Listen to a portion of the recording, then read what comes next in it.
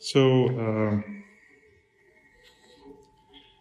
tonight is one of those nights that we see kind of very interesting things happening with Christ and the crowd around him. And if I may say, they are kind of conflicting things. And the one thing that stands maybe the most out of all of them, the situation with Peter, right? So a few hours during the Last Supper, Christ spoke. And if you attended the first hour, we read the beautiful prayer and talk, if I may say, that Christ had with the disciples. And during that, he said, you all will leave me, but I'm not alone. So Peter, with his, strong personality, he says, no, there's no way. I mean, if anybody would leave you, or if everybody left you, I would never leave you, right? So, sure enough, 6 to 8 hours later, what happened? Peter gets through kind of privilege to get into the area where Christ is being judged before the head priest. And in there, he denied Christ. We all know the story. We all just read it in this last hour. What happened? How did that happen? If anybody and if everybody left you, there's no way I would do that. I will stick with you too. What's the expression he said? Death. And it wasn't much, actually, when he denied Christ. It was like just a simple question. Are you one of his disciples? I mean, there's no death here yet. There's no threat of any kind. But sure enough, St. Peter could not mature his promise into anything to stick with Christ. And if we think that this is something strange,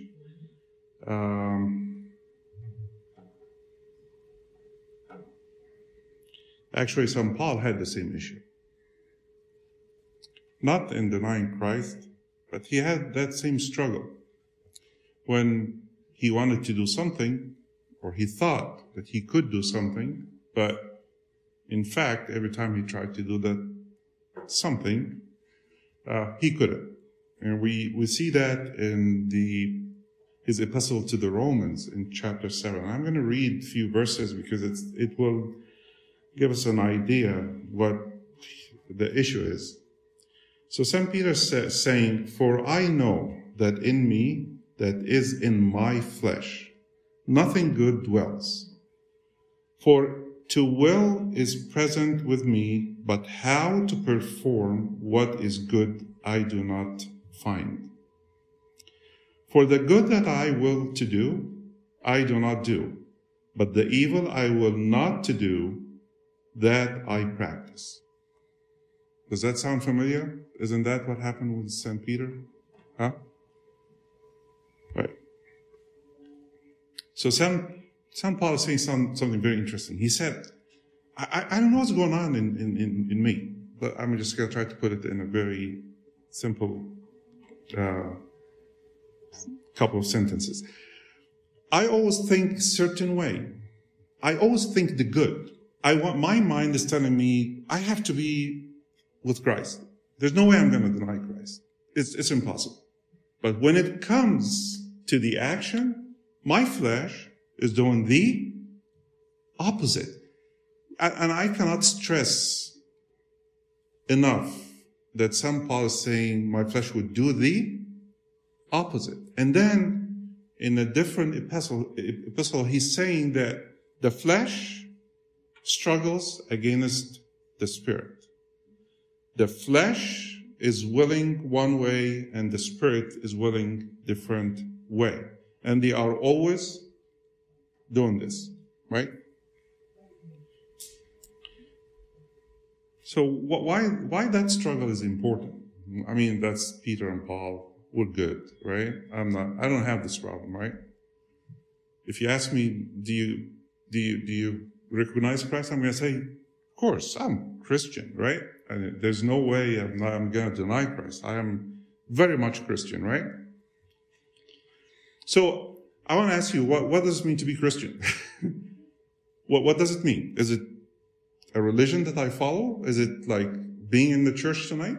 Is that being Christian? What do you guys think? So let's just try to define this whole thing with following Christ. Following Christ is Christianity. Christianity is not a religion. We don't have rules. The only rule that we have is a life of Christ that I need to live, and his life needs to be manifested in me. This is it, simply. It cannot be put any more simple than that. Christianity is living Christ and Christ living through me. Is that simple enough? Okay. So why is this important tonight? And why does the church putting this whole story of Peter, I mean, it's embarrassing, if anything, right? I mean, the church should have hide this as much as possible, right? But we put it to actually dedicate a whole hour for it in the Pascha tonight. And that's for a purpose. The purpose is, this is me and you and every single one of us. We always deny Christ with our actions. Oh, no. Please don't tell me that because I don't. Right? Okay, fine. Maybe you don't. But does Christ manifest in your life? See, there's a big difference from I don't do anything wrong and does Christ manifest in my life? Do people see Christ in me? I'm going to ask you this question to every single one of you. Does Christ manifest in you? Can people see you and say, Christ? Right there. This is how Christ should talk, right? This is how Christ should walk. This is how Christ should have a relationship. This is how Christ should love, should eat, should sleep. This is the way Christ is. And if it is not, then now you know why the church put this hour tonight. The problem is, if I'm going tomorrow to attend, and I hope we all do, the Holy Friday. The Holy Friday is about the crucifixion of Christ. And crucifixion of Christ did one important thing. You all know this one word that said that Christ reconciled us, right? Christ reconciled us with God the Father, right? All right, that's great. And I'm going to tell you an important thing that church is trying to point at. And you're going to see it tonight. You saw it tonight, you're going to see it even more tomorrow. The church is trying to say, it's not the only thing. Christ reconciled this flesh with the Spirit. The only way, and I cannot tell you how important to get this concept if you just walk out tonight from this whole Thursday, Holy Thursday, with this one fact, this is great. There is no way your spirit will reconcile with your flesh. So the two, what does that mean? Like the two would think, act the same way. Without whom? Christ himself. One of the things that we all rush into if we are churchgoers is, all right, I have to look like a churchgoer, right? Like I have to talk certain way, behave certain way, all right? But is this really what he's looking for, what Christ is looking for? Christ is looking for that reconciliation. Christ is looking for that the spirit and the flesh reconcile, and what the two of them will and do would be the same. It's not that easy if you separate yourself from Christ. It's so easy when you bring Christ to the action. When you bring Christ to this conflict, then it resolved itself. Why? Because it's simply, he went on the cross for that purpose. And that one of the main things, other than to reconcile and bring Adam back to his previous status, if we want to say that term might not be very accurate, and on top of that, Christ did something also as important, is to allow us to unite with him so the flesh and the spirit can coexist without that daily struggle. So how do we do that? And here's the trick, and here's the one thing that we all struggle with. This is not happening without one thing. You know what that one thing is? Cross. That's it. Cross brings that conflict into death. Right? What's cross? What's the cross? It's death, right? So if I want an issue in my life to disappear and die, that one issue has to go on the cross, right? Do I agree? Right. So if that struggle, me trying to be with Christ, not happening because my flesh, my desires, my pride, my love of anything that is not Christ is getting in the way, that thing, whatever it is, has to go on the cross and die. And the interesting thing,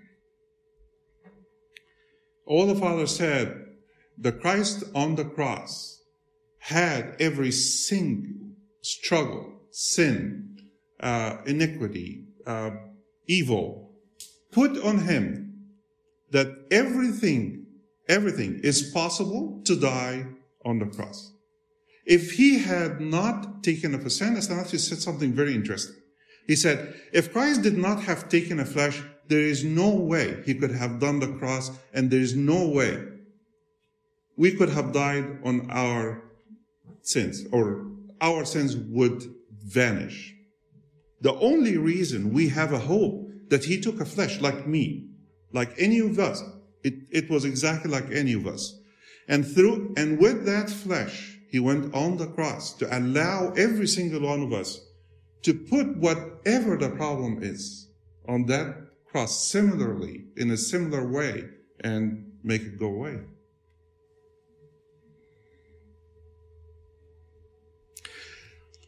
Man in general and humanity is struggling to have Christ. Look around you. Look in this world today. What's lacking in our world? What is it? What has disappeared? It's Christ. We have everything but Christ. We have freedom to say and do whatever we want to do, but it's not a sanctified freedom. It's a fleshly freedom. We can live a sinful life, no matter what it is.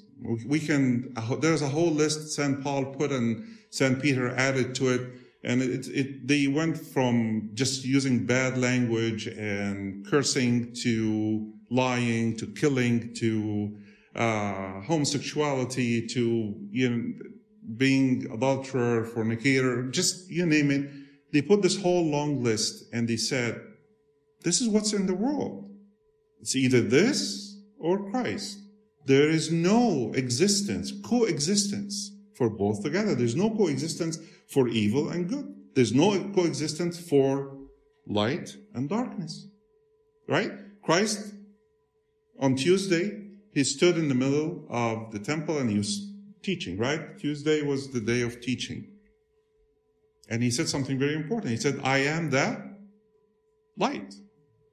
And then a few minutes later, he said, I am the light of the world. And then he turned around a few minutes later and said, you are the light of the world. How could that happen? That's what we're talking about. If Christ manifested in me, I am the light of the world. Automatically. The world can see the simplicity of Christ in me if I have Christ in me. The world will see the purity of Christ if I have Christ in me. If he's manifested in me, in my life. I'm going to repeat this one more time. The only way to do so is through the cross. I know we're late, and I don't want to take any longer.